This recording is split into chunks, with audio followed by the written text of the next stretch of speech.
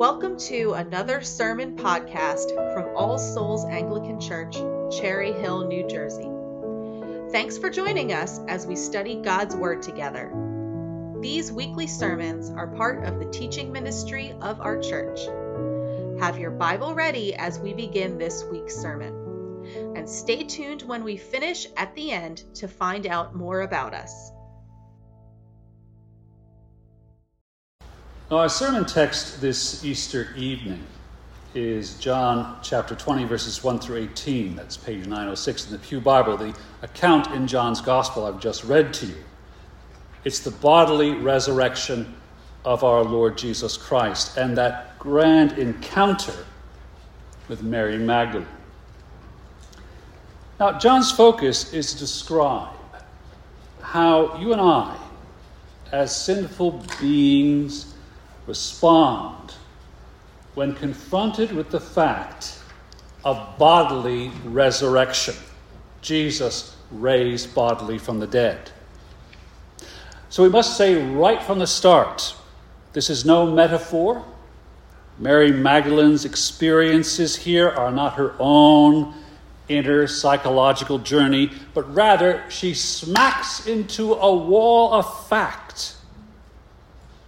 She sees the Lord Jesus as he was, as she had known him before. And it is that encounter with the living Lord Jesus that transforms her life. You see, because this indeed is John's purpose in his entire gospel. We gain a sense of it here that he is reaching the end of his account. And he wants to set the purpose clearly for us. You'll find it at the end of this very chapter, in verse 31. This is what John writes. But these signs were written so that you may believe that Jesus is the Christ, the Son of God, and that by believing you may have life in his name. In other words, the gospel is not a biography. It's a separate genre, a different species entirely. Now, why is that so? Because God himself is its author through the agency of the disciple whom Jesus loved. It's God who guarantees the scriptures. Indeed, he promises and guarantees that it is his means to bring about salvation, conversion, the transformation of those outside in rebellion, drawn into the adoption as sons and daughters of God by the power of his Spirit. The gospel is the story of the Lord Jesus Christ. Its purpose is your conversion, my dear friend. This is what the Apostle Paul summarizes when he writes how God sent forth his Son, born of a woman, born under the law, to redeem those under the law, so that they may receive adoption as sons.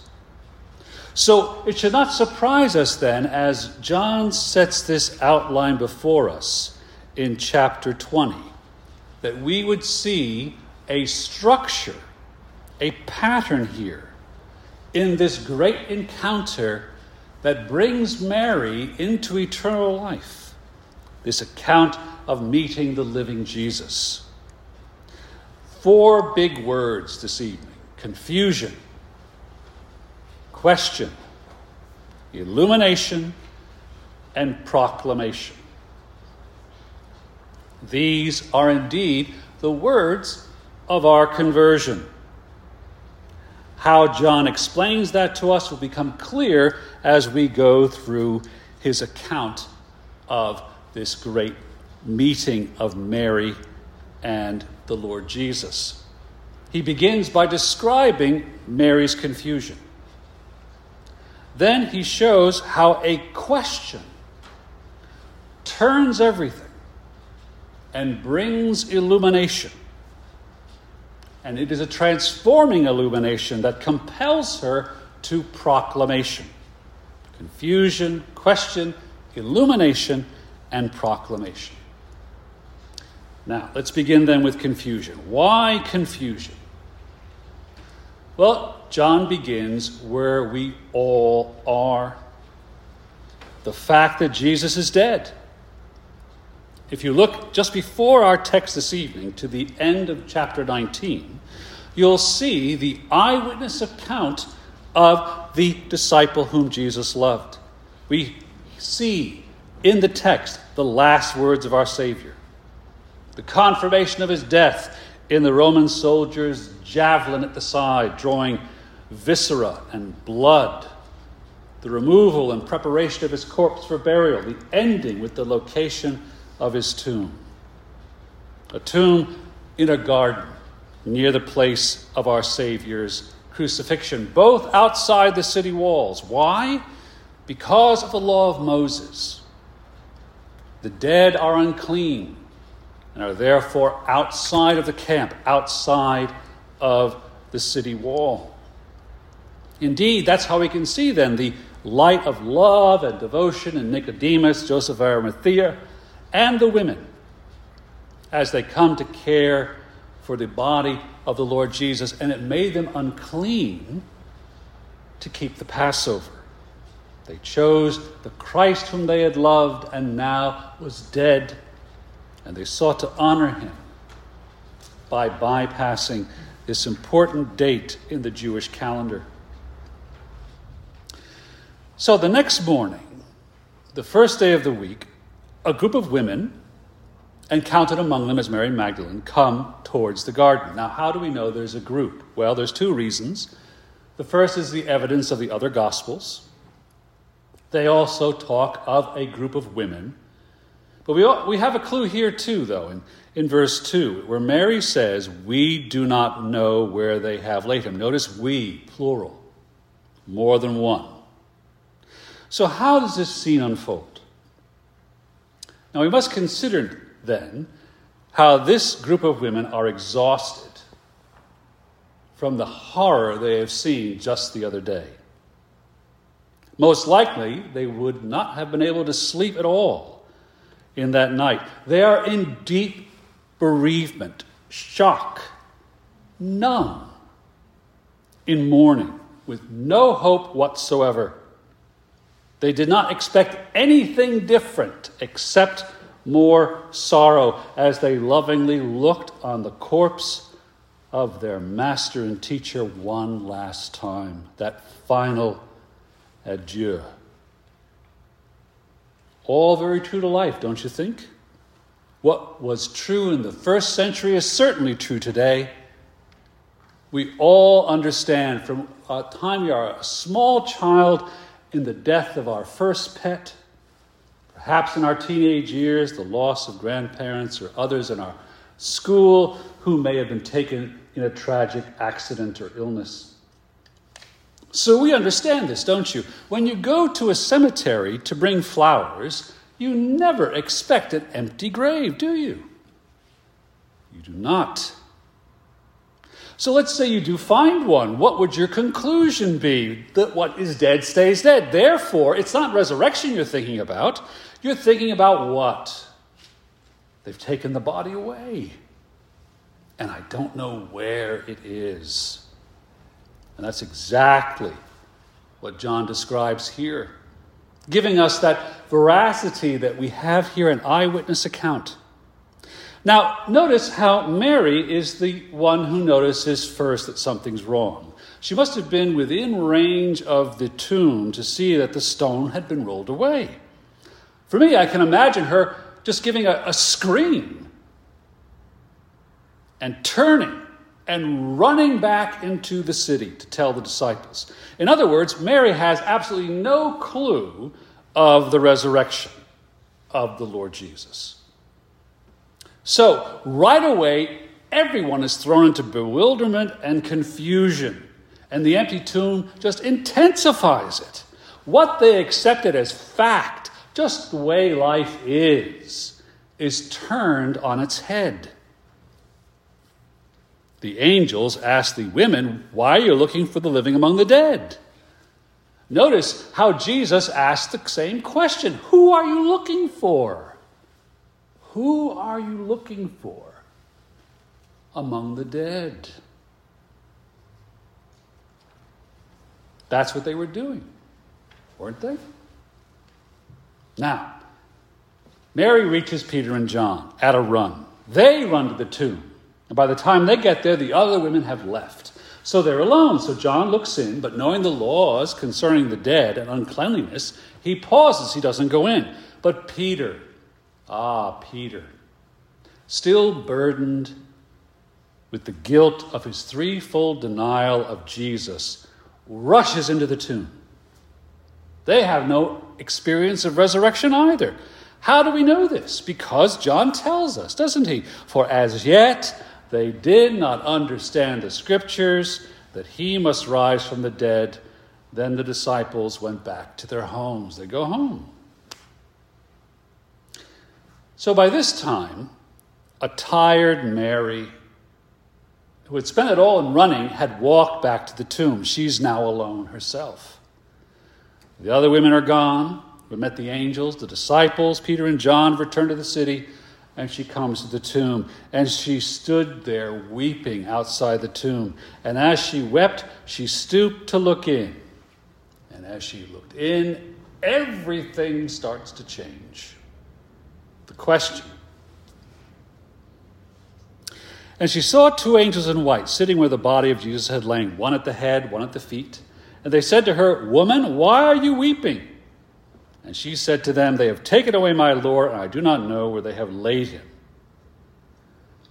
So the angels set up what the Lord Jesus confirms in just a few moments by asking this simple question. You're in the wrong place. This is not the place for weeping. You are looking for the living among the dead. You do not find the living in cemeteries. So Mary doesn't understand any of this. So she cries out, wailing deeply. The question is now turning in her mind. How can this be true? How can this be true? My dear friends, so many around the world, in churches and denominations that have lost the light of the gospel, will exhaust themselves in services in this past week of Holy Week. One former colleague of mine in the Episcopal Church boasted, I think, that he had 15 services between Palm Sunday and today, all feeling bad for Jesus, poor Jesus the martyr, for the great idea that all were equal before God. And all his liturgy, all his messages were how we should be sorry for this. We should go and honor him in our lives. We should do things in his name. Meanwhile, Jesus can remain dead as dead can be. No difference in your life except to push law, the great goad to do good. And somehow God will accept you. That is the great question, isn't it? If Jesus were actually dead, would your life be any different than it is now? Would he be an immoral example, impressed with his wisdom? How much influence? Is our life any different? But what happens here? Encountering the Lord Jesus changes everything. She watched Jesus die. She saw Jesus was dead. Now the body is gone. Now this question, you're in the wrong place. And the illumination grows. Having said this, she turned round and saw Jesus standing, but she did not know that it was Jesus. Jesus said to her, "Woman, why are you weeping?" The same question as the angels, right? "Whom are you seeking?" Whom are you seeking? Supposing him to be the gardener, she said to him, "Sir, if you have carried him away, tell me where you have laid him, and I will take him away." Jesus said to her, Mary. She turned and said to him in Aramaic, Rabboni, which means teacher. Now, you can track how Mary's understanding is transformed by the number of turns that she makes. Now, what do I mean by that? Well, look at verse 14. Remember, she's looking in the tomb. When she's asked by the angel, she answered with the statement she gave Peter and John. They've taken away my Lord. I do not know where they've laid him. So up to this point, nothing's changed for Mary, right? But then she senses someone behind her. You know how that is if you suddenly get that sense that someone is close and they're out of your field of vision, so you turn. That's in verse 14. In the early light, she presumes what? It's the gardener. Probably doesn't even look very far. More of a glance over the shoulder than a full body turn. Why? The dead stay dead. She's still focused on the tomb, the place of the dead. She did not know it was Jesus. She did not know it was the last Adam in the garden, just like the first Adam in the garden. Adam is the gardener. Christ is the gardener. So Jesus adds the question, whom are you seeking? He presses here, doesn't he? Mary's problem is that she doesn't remember what Jesus said, how it was necessary for Christ to suffer death. Because the justice and truth of God required that satisfaction for our sins. It cannot be made any other way than by the death of the Son of God. She had heard him say this repeatedly as she was one of the disciples. The Son of Man must suffer many things and be rejected by the elders and chief priests and scribes and be killed, and on the third day be raised. She had never taken it in, had she? She'd heard it, but never taken it in. Sir, if you've carried him away, tell me where you've laid him, and I will take him away. Now, Mary's promise to get the body from wherever the gardener may have taken him suggests that she is a woman of wealth and of standing, doesn't it? Because we know also how John records in chapter 12 that she anointed Jesus' feet with a pound of nard oil worth about a year's wage if you were an average wage earner of the day. In other words, she's still in the past. And her plea, she turns back to the tomb. Jesus is still the corpse. Now, do you see the second time she turns? It'd be easy to miss. It's in verse 16. When does it occur? Jesus calls her name. Mary. Mary. He calls her with that intimacy that comes with being her Savior. That one word remakes her world. And suddenly all the tumblers fall into place.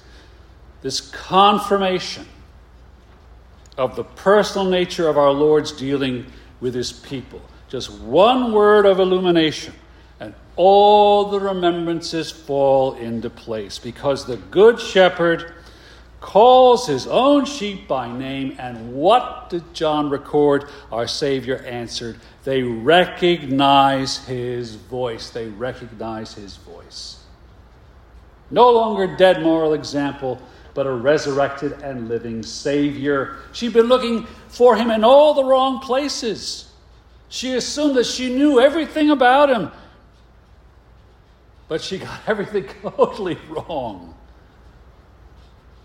And that is the thing, isn't it? What we think we need to know always stops short because we fail to realize the pervasiveness of the sinfulness which we still retain. We need that transforming word. We need him to call our name. Where does he do this for us today? In the Scriptures. In the same way that Jesus' own living voice said those words, we have it there before us in black and white. That is where we found out that he is no mere man. He is the Son of Man. He is not just someone who will die a normal life. He is the Ancient of Days. He is the Lord of all. And so Mary moves from confusion as her world's turned upside down in a question,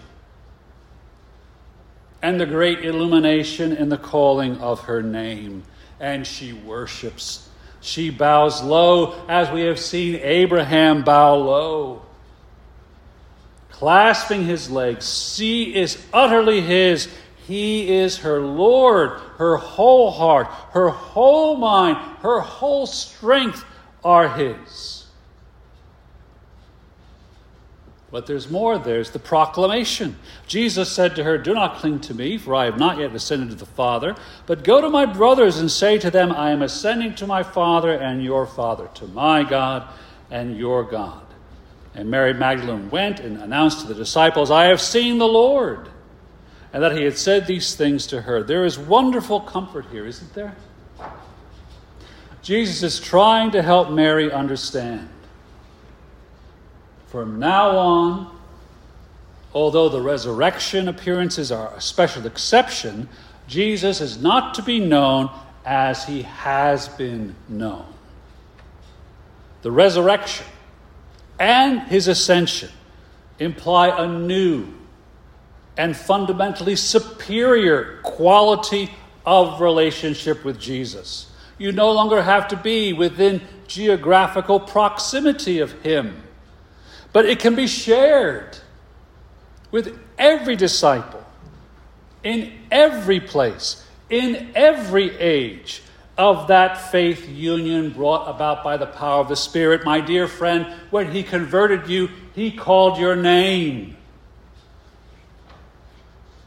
And you turned. Conversion means turn, doesn't it? And worshipped him. What's going on here? It's as if Jesus has said, I'm not yet ascended. The Comforter, the Holy Spirit, has not yet come. So do not hang on me as if I was about to disappear permanently. This is a time for joy, for sharing the good news, not for clutching me as if I was some jealously guarded private dream come true. Stop clinging to me, but go and tell. Go and tell my disciples that I am in the process of ascending to my Father and your Father. So Mary takes this wonderful message. Jesus has conquered death. Ascension, the assumption of authority at Father's right hand, is now his. Rejoice. But notice this amazing privilege that is the foundation of that joy. Do you see it there? It's quite simple. It's easily missed. My Father and your Father. My God and your God. There is a qualitative difference here that is profound. Up to this point, Jesus' relationship to the Father has been a mystery the disciples might not tread upon or even approach. But in his death and in his rising, which the ascension will ratify, a new, profound relationship comes because he is now your Father, as much as he is Christ's Father according to his human nature. Although that relationship remains so unique between them in terms of the Trinity, because he became flesh and dwelt among us, he made it possible for you, my dear friend, to have a special communion between the living God and yourself in a resurrected flesh. Previously, the soul preserve of Jesus Christ is thrown open. The doors are open to all of us, as John in Revelation points out that the gates of the New Jerusalem are open always. Communion with God is now ours. And so, like a good missionary with a wonderful story to tell, Mary responds to our Lord's commands. She tells the good news, the message illumined by her own radiant testimony. I have seen the Lord. I have seen the Lord. I have seen the Lord. So that is the great question, isn't it? What of you, my dear friend? Have you passed from confusion concerning who Jesus is and why he came? Or do you still seek him among the dead, an exemplar, a fine teacher, or a philosopher, a myth of human crafting? Do you have the courage to confront the angel's question? Are you seeking the living among the dead? My dear friend, open your mind and your heart. Turn to John's Gospel. Trust in what you read there. Jesus Christ is risen, ascended, and sitting at God's right hand to guarantee you adoption as God's son or daughter. Eternal life without spot or wrinkle, in communion surpassing anything of beauty or bliss or love that you may have experienced in that small way that is humanly possible in a world that is fallen and passing away. Here is our future selves in communion with him. That is why we rejoice on an Easter day. That is why we proclaim on an Easter day. Jesus Christ is risen. He is risen indeed. For it is by no other name in heaven or on earth by which you will be saved. Amen. Thank you for listening. You can find out more about us by going to our website, allsoulsnj.org. There, you can support our mission by making a one-time donation or starting a podcast member subscription by clicking the Support the Show link under the Contact Us tab. You can also support us in prayer by clicking the Email Newsletter tab at the top. All Souls Anglican Church. Simple church, ancient truth, real people, new life.